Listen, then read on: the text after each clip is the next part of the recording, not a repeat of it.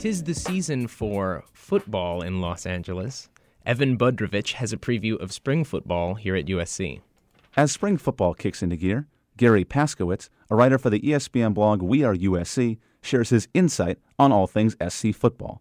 He says the biggest challenge this team faces is ignoring distractions. Yeah, we've got to turn the page from last year. Well, that starts at the top, and setting that tone and getting them refocused, I think it's probably the biggest challenge Kiffin has this spring.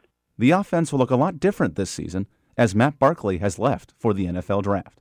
To fill his shoes, Paskowitz expects a thrilling three-horse race.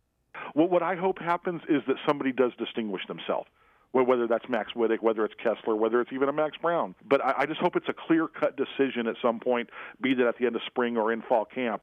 The Trojans collapsed down the stretch last season, losing 5 out of the last 6 games. Paskowitz believes the Trojans' talented offense can spark the road to recovery.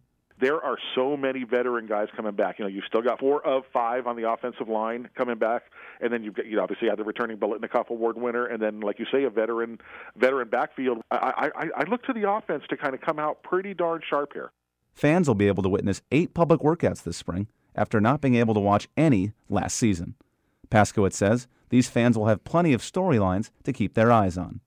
Do we get a little bit of that toughness back? Do things look crisp on defense with the 52? Progress, I think is what people are looking for to get back to the type of Trojan football that we all know. The Trojans are taking the field as we speak, with exciting action unfolding all the way to the much-anticipated spring scrimmage on April 13th. Evan Budrovich, Annenberg Radio News.